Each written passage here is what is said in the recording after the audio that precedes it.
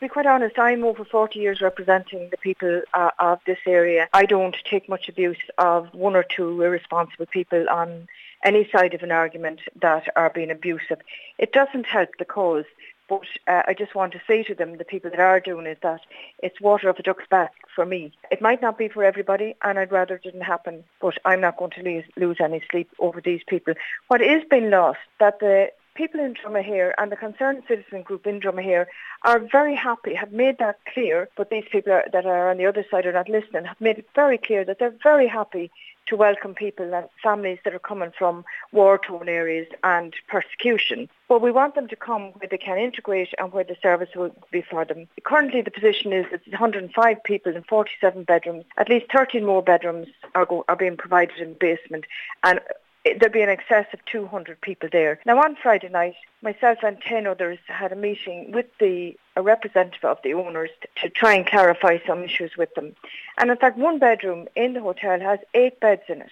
Now they told us it was a family room, but I mean, they don't even know that there's a family coming, that there's 8. Off that, there's another room with 3 beds, which is 11 beds, and there's one toilet to cater for those. So I don't think that's the situation that we want to bring people into in Dromahair. And just on the abuse, Councillor Bohan, that you have been receiving, it's been in the form of what? Phone calls and text messages?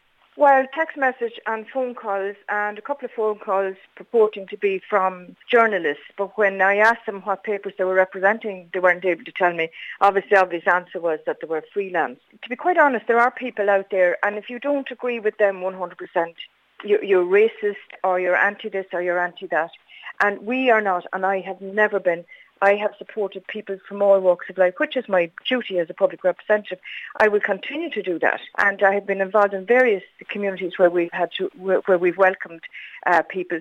For a few people to think that they can either do it online, and there's a lot of nonsense online as well, and people that have other agendas. It won't affect me in the work that I'm doing daily for people. I do know that it has an effect on some people, this kind of abuse, where people feel that their opinion doesn't count, and the other person that's doing this, it's a form of bullying, that they're right, and if you don't agree with them, well then, God help you.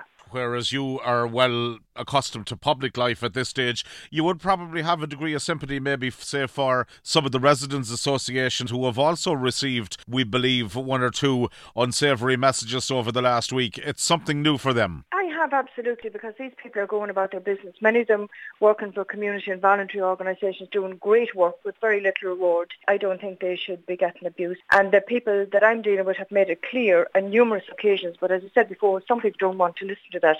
Some people don't want to listen if they're not hearing what they want to hear. That there is a welcome, there will be a welcome in Dromahair for people coming, families coming in that are leaving difficult situations. And people will rally around.